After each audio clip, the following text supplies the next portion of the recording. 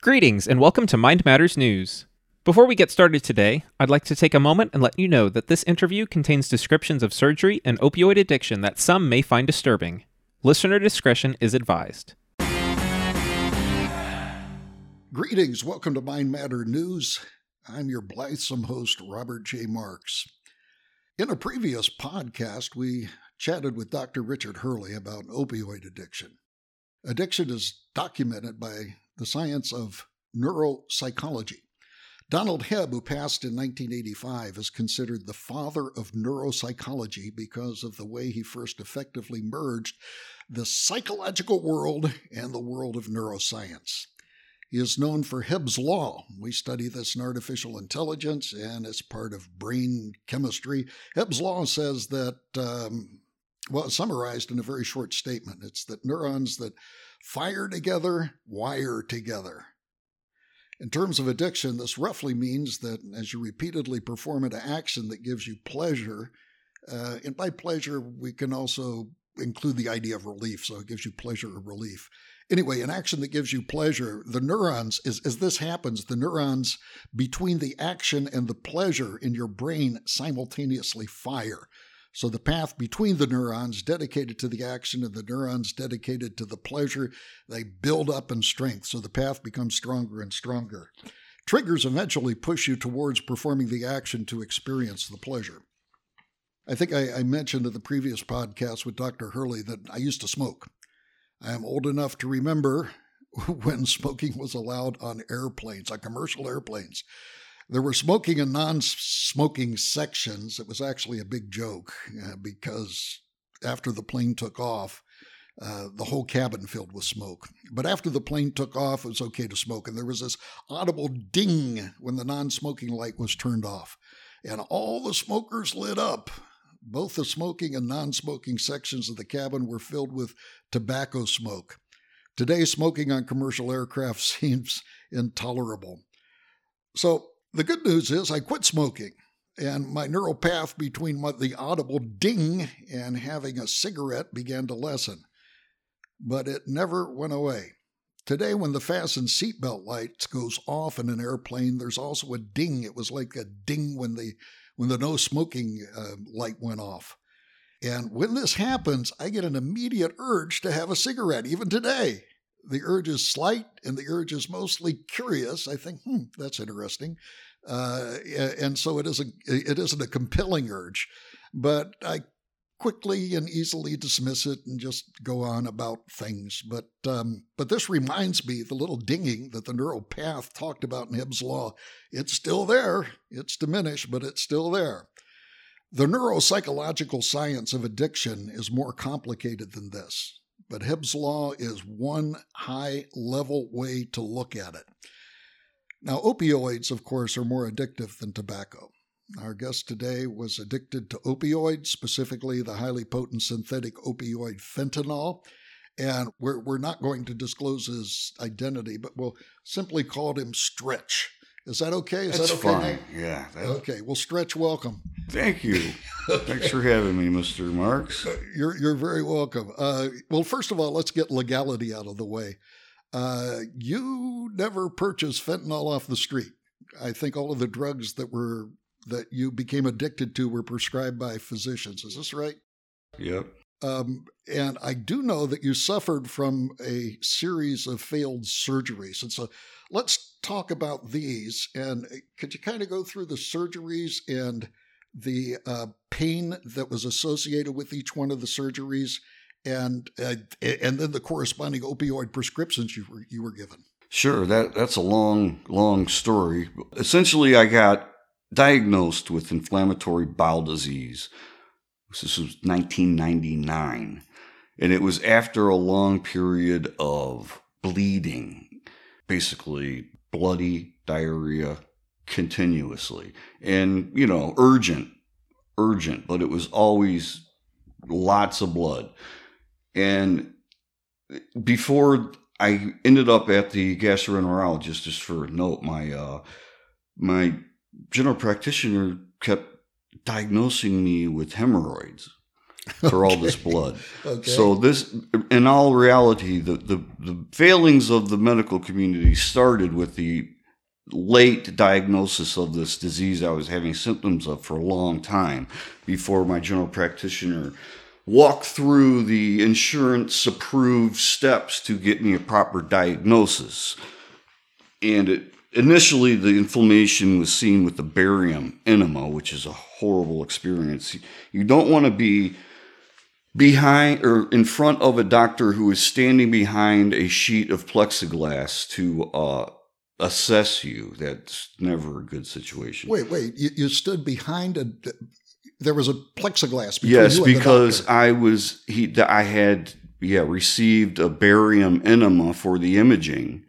And when he came in, he wanted to protect himself in case the barium let loose. Oh, was there radioactivity in the barium? Is that the idea? Well, no, but yes, there was. But he was more concerned with the splashing onto him of the stuff that might come flying out of my bottom. Oh my gosh! So he stood behind a Roman shield that he carried with him that was plexiglass that he could see through. So, Did he carry it around like a shield? I swear to goodness, yes. Okay. He came out of the office with the computers and grabbed the shield and walked up to me and...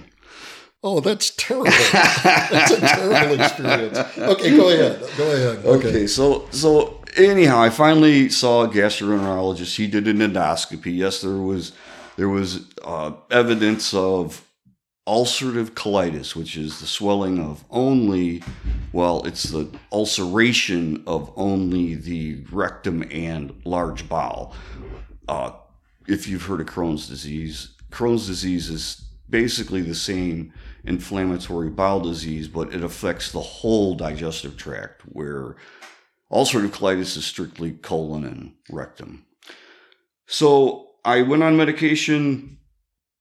That was difficult, trying to hold an enema of medication when you go to bed every night.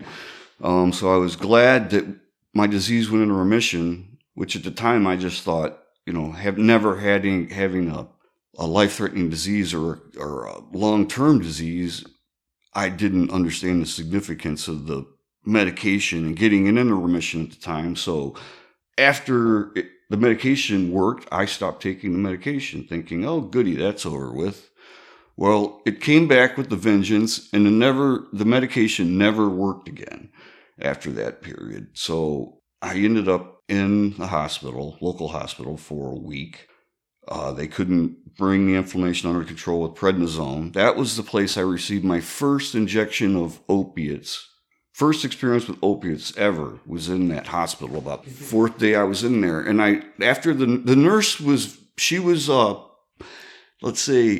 she instigated the shot. I think she understood that I was pretty miserable and offered me one where nobody else had. And, of course I was kind of like, I guess. And she's, okay, I'm going to get you one. So she comes back with a shot and gives it to me. And I just remember, it seemed like forever later, just sitting on the edge of the bed in the same exact spot that I was when she, after I set up after she gave me the injection. So it really just kind of totally zoned me out. And it really was. So zoned you out. They zoned me out, but it was an escape from the reality of the situation at the time. Even though I didn't understand it as such, I just zoned out. So it kind of gave me a mental and a physical respite that I probably didn't even recognize that I was getting at the time. But it wasn't a sense of, I want that again, or, oh, I need to have that. I just noticed it was like, man, there was something strange happening with the passing of time over this period. I realized I was, loopy. But the notion that all this time had passed and I couldn't recall being miserable or whatever during that period was interesting. So I ended up going to the Cleveland Clinic. My gastroenterologist that I had basically said, you're going to the Cleveland Clinic. Now, the Cleveland Clinic has an incredible reputation. Yes, at the time they were one of the best, probably next to Mayo Clinic, the next best place to go in the country for bowel surgery, colorectal surgery. And there was a gentleman there who started a program called Dr. Fazio, who had been there for years from Australia and had really developed a fine program there that that they were proud of and that, drew a lot of support. So off I went, transferred at night in an ambulette, which don't pick the ambulette. What's an ambulette? The ambulette is a wheelchair delivery van that's made to deliver wheelchairs, not people. I see. Okay. So they put you in the wheelchair van, and you're surrounded by 50 wheelchairs banging and clanking for however long it takes to get you to the next hospital. So you've been in this nice, calm environment. Next thing you know, you're in a 55-gallon drum with people banging on it with sticks for an hour. Okay. So it's really a traumatic experience. Don't do the ambulance unless you absolutely have to. Have a family member transfer you to the other hospital if you can. Okay, so you went to the Cleveland Clinic and you had an operation. I ended up, yes, having an emergency colectomy, and it was kind of taken out of my hands. Surgeon said, you got to do this or it could rupture and you might die. This was their protocol. If it got so bad that it looked like it could be at risk of, the inflammation and the ulceration actually breaking through the boundary of the bowel into the abdominal cavity. Oh, geez. Okay. And then that's the risk factor that can set off, I guess, problems with sepsis and other things that can be deadly. So that was their line, that they didn't want my bowel to cross that line. So they chose to cut me wide open and take out the whole large intestine. And no, I take that back. They left my rectum. And sewed me back up with an end ileostomy. The end of my small bowel protruded through my abdomen, and they sewed it in, and that used a regular ostomy appliance. That sounds terrible. That was the first surgery of a series of 3 that was intended to get me a functional ileal pouch, I've heard it referred to. And essentially, it's a reservoir that they fashion out of your small intestine that serves as your rectum, as a place for your stool storage. Okay, now when you did this, again, there's clearly a lot of pain. Yeah. And there were probably more opioids. Yes. And interestingly, at the time, of course, I had pain medicine for the surgery and after. My pain was bad, but it wasn't like excruciating. They gave me opiates until it was time to go home. They gave me a modest amount of opiates. I believe they actually had tapered me off the opiates before they let me leave the hospital. Dr. Hurley, I was talking to him. He said that during surgery, he pumps enough fentanyl into a patient to kill them, because if he didn't take over for the breathing, that they would just stop breathing. But they're in the operating room, and so it takes over. The breathing apparatus takes over. So you went through an experience like that, yeah, I suppose. Yeah, right? Man, I wake up, in the recovery room, and the nurse would assess your pain. If I recall, I'm awful groggy, and they would, administer more if you needed it. Yeah. Kind of assess based on your feedback. Did they give you one of these little push buttons? Eventually, from the recovery room, by the time you got back into your hospital room, I believe I had even in that surgery, because that was in 2000. And some of the stuff, there has been differences, but I do believe I had a pump with the button. So that's your solution, which is self-initiated, which is, you learn that it's self-initiated, but it won't give you any more medication than the doctor has told it can give you. So there's a maximum that you can give yourself. Yeah. Okay. Yeah. So yeah, but the important thing there is when I checked out, they were very adamant to me about not using opiates unless I absolutely has to. Percocet at the time, common, just everyday Percocet. Okay. Don't use this if you don't need to. Just very, direct.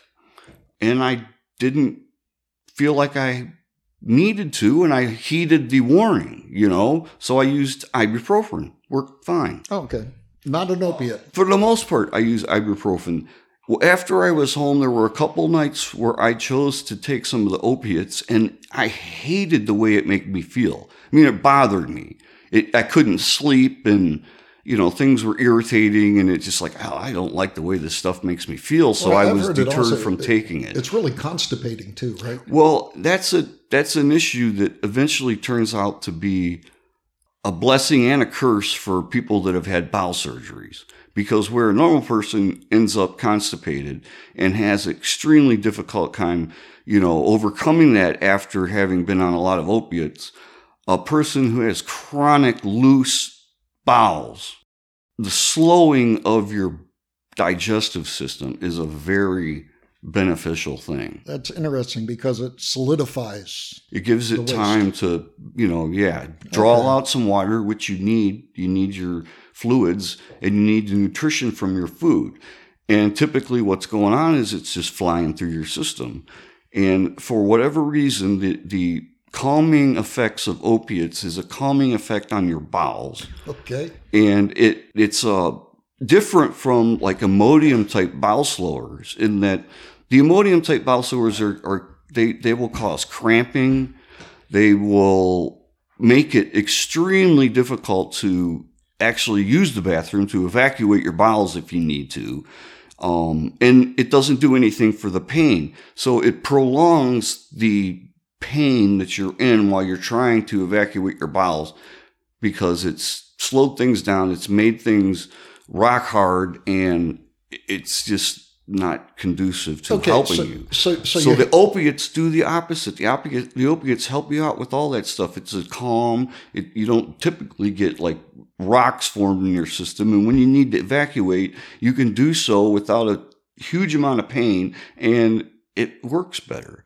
Of course, you're using opiates. And there are bowel slowers that are designed that are opiates that are prescribed as bowel slowers. Wow, for that bowel specific slowing, yes, purpose. but for the same reason, they don't, they're addictive. Okay, so they're addictive. you had the surgery, you went home, you took some opioids. Yes, didn't like it, and got through my recovery without them for the most part. Okay, so would you say you were in any way addicted? Did you have any? Interestingly, I didn't know it at the time, but after having been on them in the hospital and come home, I was really having a hard time sleeping. I was, fidgety, and my arms would ache. And it's like, what is going on?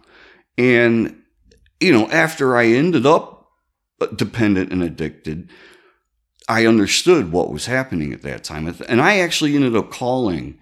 I was so disturbed, I called one of the doctors at the Cleveland Clinics, like, what's going on?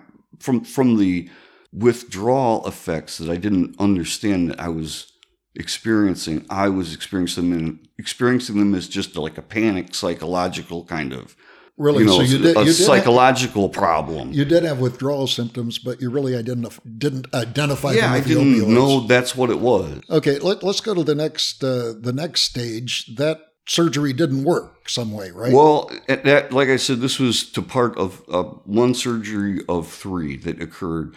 So July 2000, I had a colectomy. December of the same year, I had another surgery where they opened me completely up again, went in and created what they call a J pouch, the ileal pouch, out of the small intestine, and fashioned it to my rectal stump, planning to use my anus to evacuate this pouch. Wow. So it was a big surgery. And after that surgery... So the previous surgery failed in some way. Well, right? The failure is happening... See, when you're saying the previous surgery, the first surgery that failed is really a 3-surgery process. Oh, I see. Okay. So this is the second part of that surgery where it was very difficult. It was like potentially not a long enough recovery between my first surgery and my second surgery. So it really wiped me out, and I was sore, and I felt like I'd been beat up really bad after that surgery. So I started using the opiates more just because I was a wreck, basically. I think the surgery was very invasive, And the doctors were happy to prescribe you the opiates, right? Yes. For pain. Well, yeah. Well, they a modest amount of opiates. Modest. This is kind of like, I think I had 20 Percocet or something. And like I said, I was struggling, and I used those, and then I didn't have any more. And it took me a while to come around after that surgery, weeks, before I was, just to give you an idea, after I got home from the hospital, it was 2 weeks before I could walk up a flight of stairs to get to the shower. Yeah. I'd go sit down at the table, and somebody would have to scoot me up to the table to eat. That's the kind of condition I was in. Whoa, okay. So the second surgery was worse than that. And my perception was I didn't have enough pain medication. But I got through it. And then the third surgery. Well, before that, did you consider yourself in any way addicted after the second surgery? No, I considered myself under-medicated. Under-medicated? Yes, because of the intensity of the recovery from that second surgery. Yeah. So after the third surgery, which was not nearly as invasive as the first two, but at the time, I didn't understand what the recovery was going to be like. And actually, it was very frightening because I was going to start using my anus and my bowels like I hadn't done for a year at that point. Because that was April of 2001. So it wasn't quite a year. New style of life for you. Yeah. But the recovery as far as pain wasn't that, I say that, but a whole different problem arose. But as far as recovery from the abdominal surgery, I expected it to be worse. I asked for more pain medication, which they gave me based on my experience the second time around. But then I didn't end up needing them. That's kind of the point I'm trying to make. I had most of a bottle of pain medication left over after the recovery of that surgery.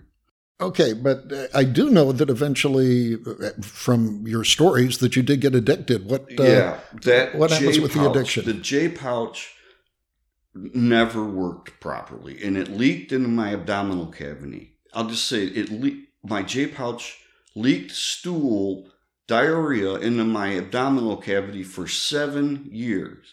I carried an abdominal infection, and the pouch itself was always ulcerated and red and infected. And the gastroenterologist I had at the Cleveland Clinic was a dedicated man trying to come up with solutions for these post-pouch surgery problems. And they called it a pouchitis, which is basically just an infection in a pouch that they didn't understand. So the point I'm trying to make is we diddled around trying to fix the pouch longer than we should have. It should have been excised long before it was. We didn't do that. They didn't do the imagery that would have been necessary to see the abdominal infection because they were looking in my pouch, not in my abdominal cavity. And over this period of time, starting with the third surgery, directly after the third surgery, I would have frequent, excruciatingly painful bowel movements. I mean, I consider myself a pretty tough guy. I would come out of the bowel movements shaking, eye-watering, my knees quivering. That's the type of pain it was that I would need to recover from. And this wasn't from the constipation. This was regular. This was pain. It was like, trying to evacuate razor blades. Oh, geez. Kind of thing. And it really did feel like somebody was jamming a knife up my rear end every time. But I would have to do this 14 times a day, 12, 14 times a day. And this went on for months and years in different varying amounts. Yes. Because I would get it under control a little bit and it would go wacky. I wore out. I became resistant to one antibiotic, Flagyl. I had another antibiotic, Cipro, that I was using heavily, that if I became antibiotic resistant to that medication, there was only one more antibiotic that was available for me. Uh-huh. And had I became resistant to that, then I would have been at severe risk of all the infections, hospital infections, the C. diff and the whatever else. Anyhow, the point is, we did great lengths to try to get that J pouch working, and I stuck it out the best I could. and I used pain medication to do it. I was able to bridge off of the pain medication that I had left over from the third surgery, start taking it, realize that it was going to enable me to live a better life.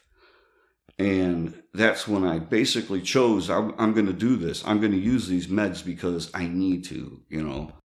What I should have done was said, okay, let's cut this pouch out and do something different. But didn't have the wisdom, you know, to do that at the time. So I started medicating it with pain medication.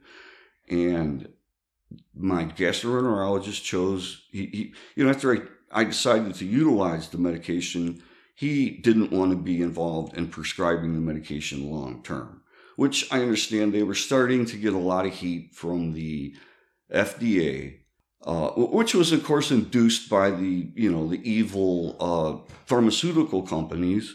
But, you know, they came down on the doctors. So the doctors chose to direct all their patients for chronic pain to actual chronic pain doctors at the Cleveland Clinic. So there was a pain management department. Yeah, my understanding from Dr. Hurley, I think it was 2018, that there was guidelines put up for the prescription of things like fentanyl and OxyContin. Yeah, I don't know exactly what they were, but I know they really tightened up the ship as far as, you know, people's access to the medications.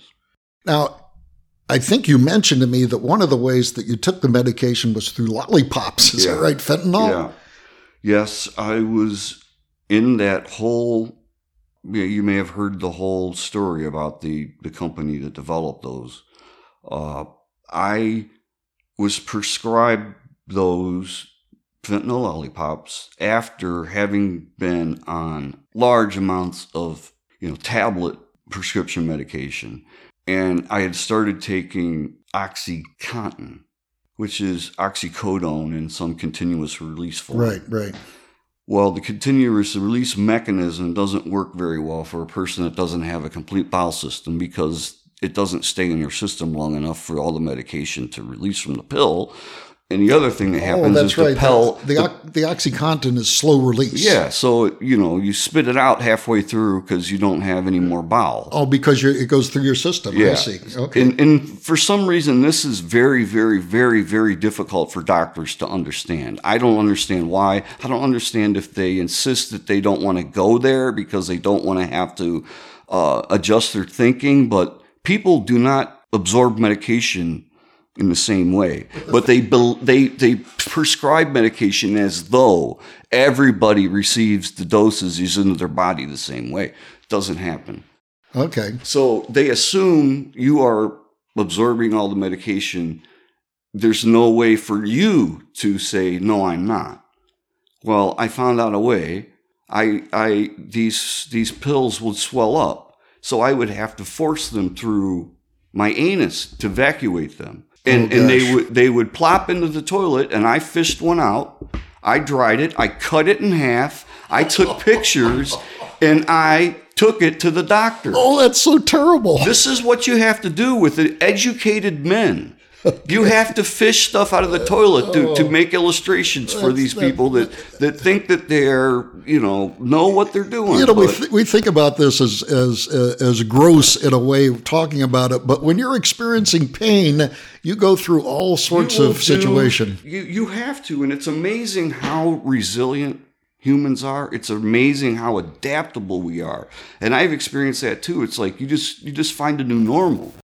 But when you're under the stress of constant pain, your body knows that you need to make a change, and it will basically force you to find some type of solution because your body won't tolerate the pain. You know, it's basically a motivator, personal motivator, physical pain. Yeah. You just can't ignore it. So when did you know you were addicted? Well, after I started taking it to just, try to maintain some, and I was working full time and overtime, and I was trying to travel.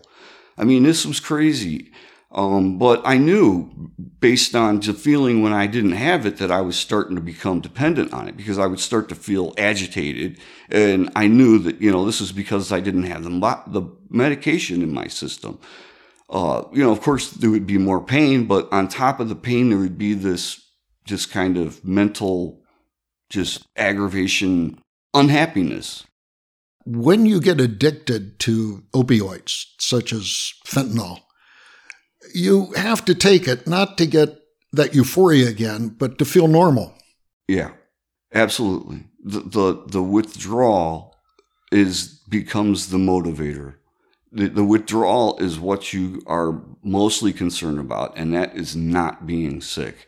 Because after you become dependent, the withdrawal is more disturbing and painful and agitating, whatever, than the pain that you were trying to overcome with the medication ever was.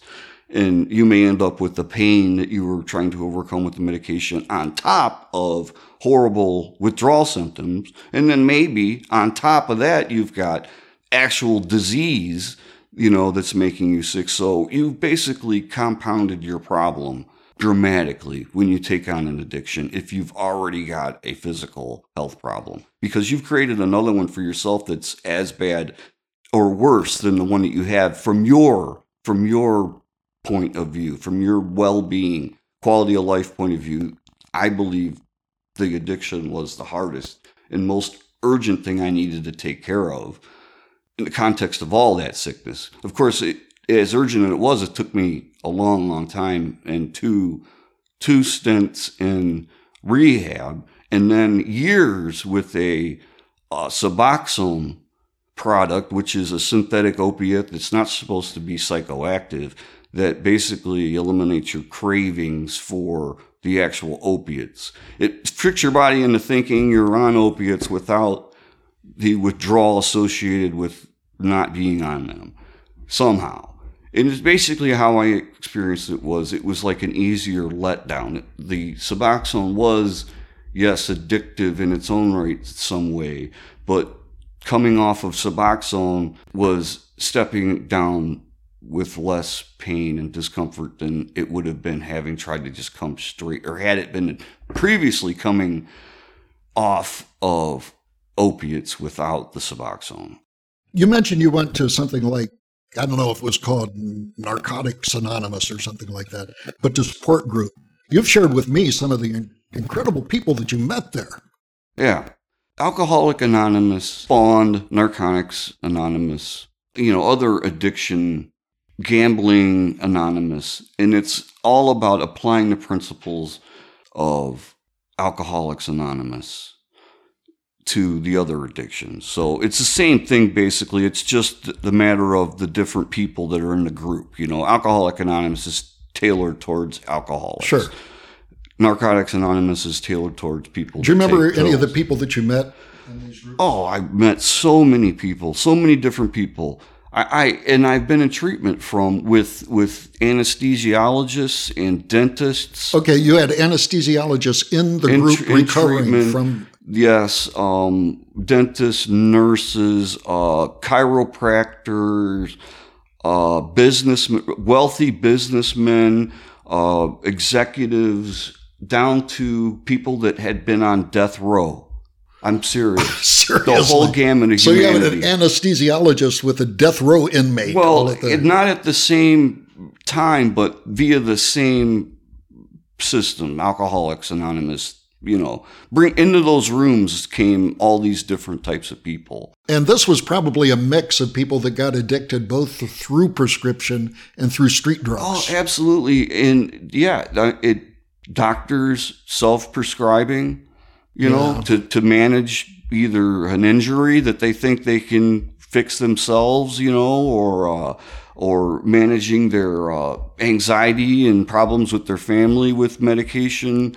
Nurses that, have easy access to it, know how to game the emergency rooms and get a bunch of medication out of the system. Oh. That type of thing. Nurses' boyfriends who come in with the nurses who are addicted because they've had access to the drugs through their girlfriend who's a nurse.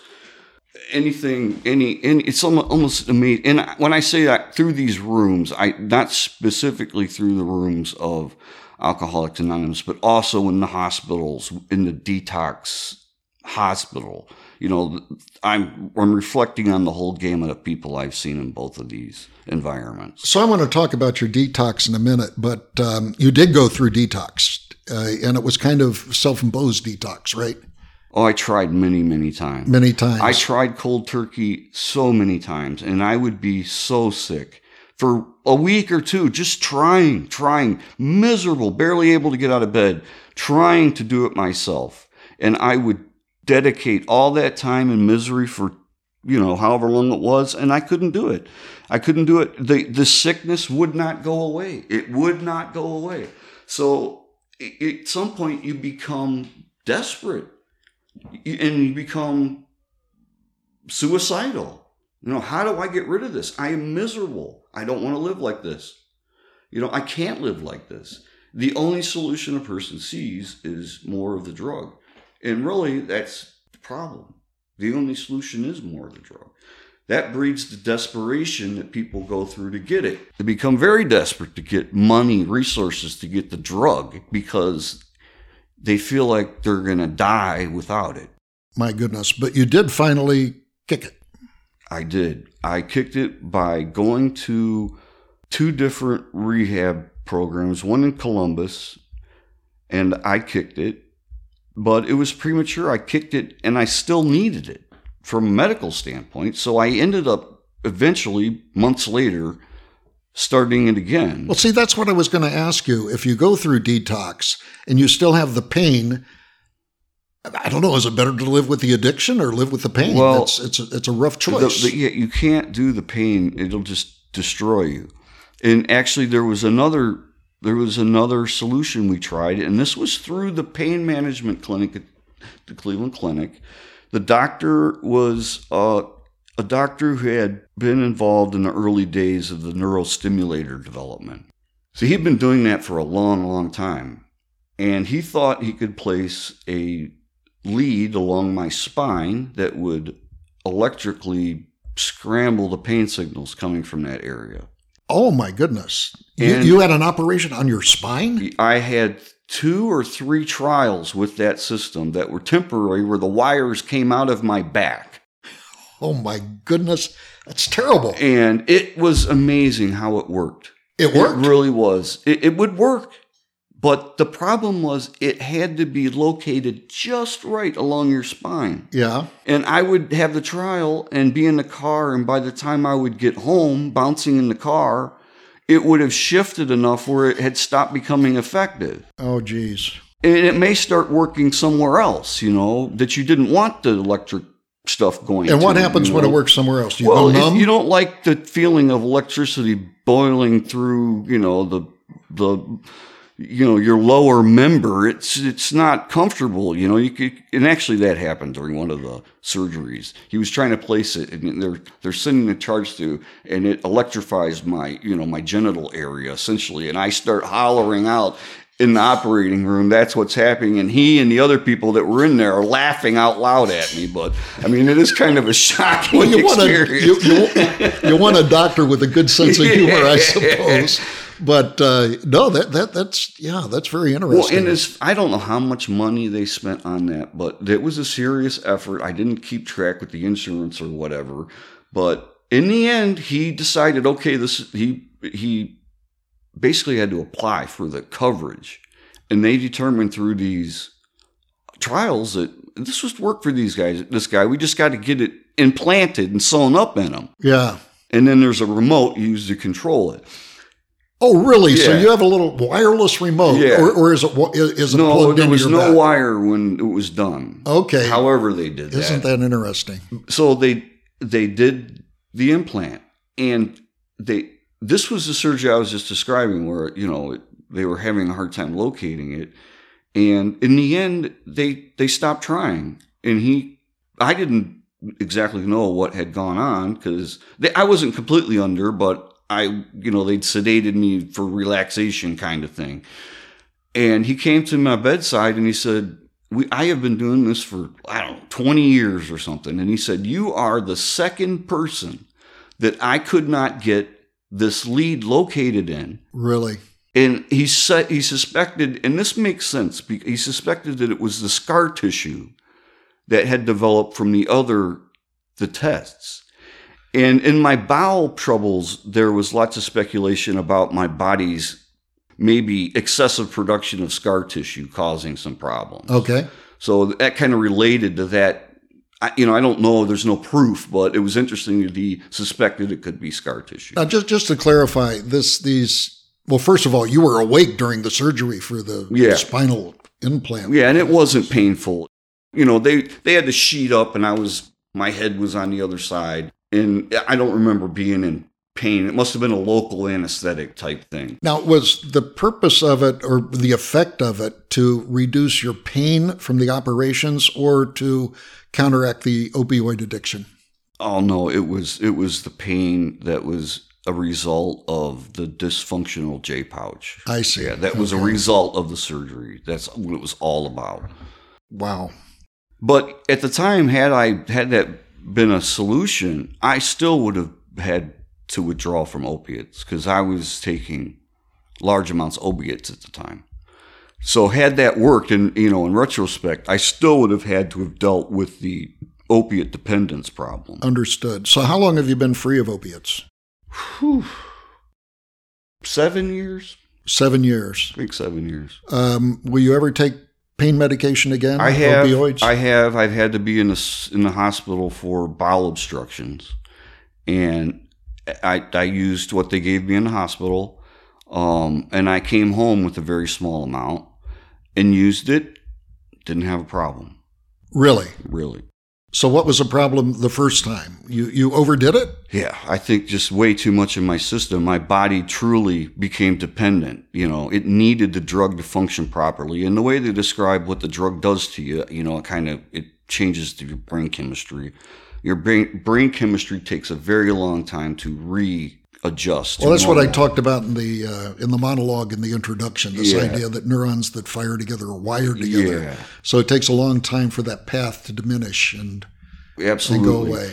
I had another factor that was important. I did do the Alcoholics Anonymous thing through the Suboxone program, which is required. Suboxone was the medication they used to wean me off of opiates. And that took 5 years. I was on that stuff and gradually tapered down on that dose of that stuff. Yeah. So it was a very long and deliberate process to get off of it. And I basically, after twice in rehab, I was still addicted, dependent. I had got to the point while I was in rehab the second time at the Cleveland Clinic that I could go a day and not be miserable. But as soon as I went home, it was starting all over again. And I think that's a testament to like the people, places, and things you hear them say. You got to change your people, places, and things. And that's easy to do when you go to a hospital. But then they release you from the hospital and you're back to your same old people, places, and things. Which may be a daily routine of dealing with, medical problems, which you don't get away from. The thing that saved me, I believe, was I did have that pouch removed. That was taken away, and they gave me another solution, another pouch that works a different way that actually is now problematic, but isn't causing the pain that the other pouch caused.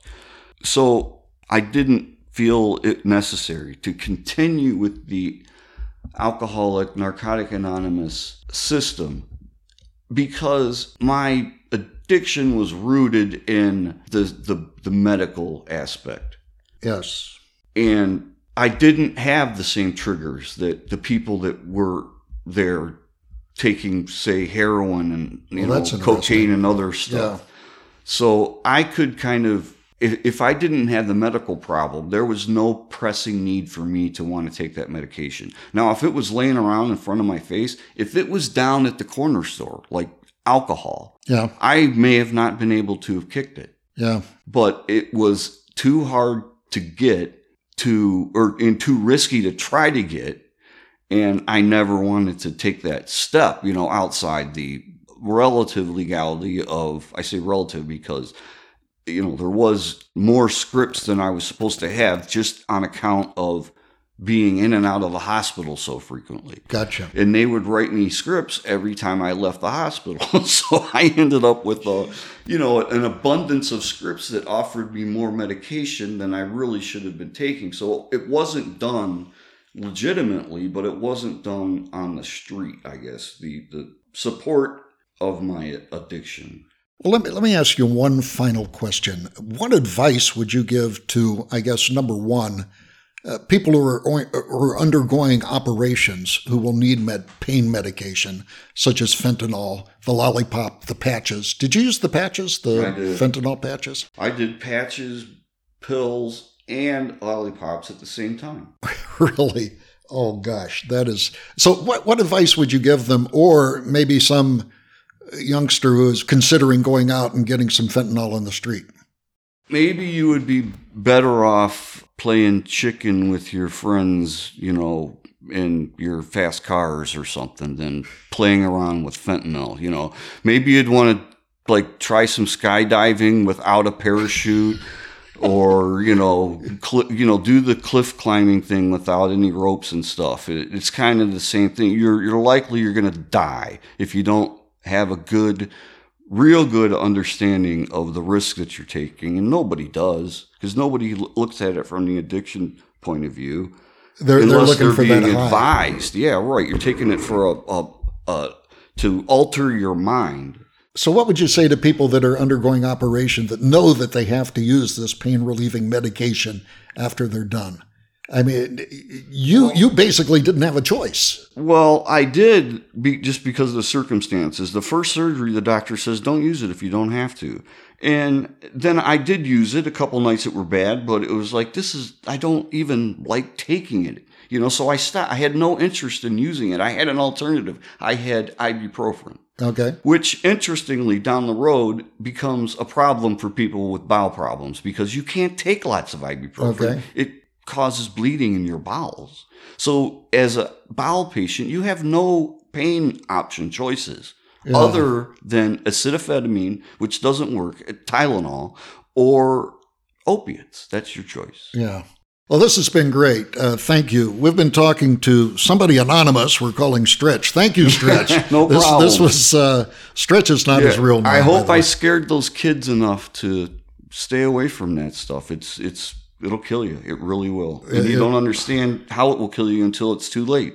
And then you will be on your way to the grave. So we can talk about the theory of brain chemistry and neuropsychology, but getting down to somebody who has experienced and walked through it is really eye-opening and really educational. So thank you very much. We really, really appreciate it. So that's it for this episode of Mind Matters News. Until next time, be of good cheer.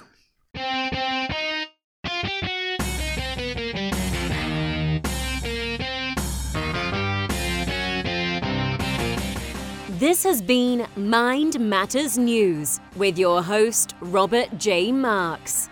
Explore more at mindmatters.ai. That's mindmatters.ai. Mind Matters News is directed and edited by Austin Egbert. The opinions expressed on this program are solely those of the speakers. Mind Matters News is produced and copyrighted by the Walter Bradley Center for Natural and Artificial Intelligence at Discovery Institute.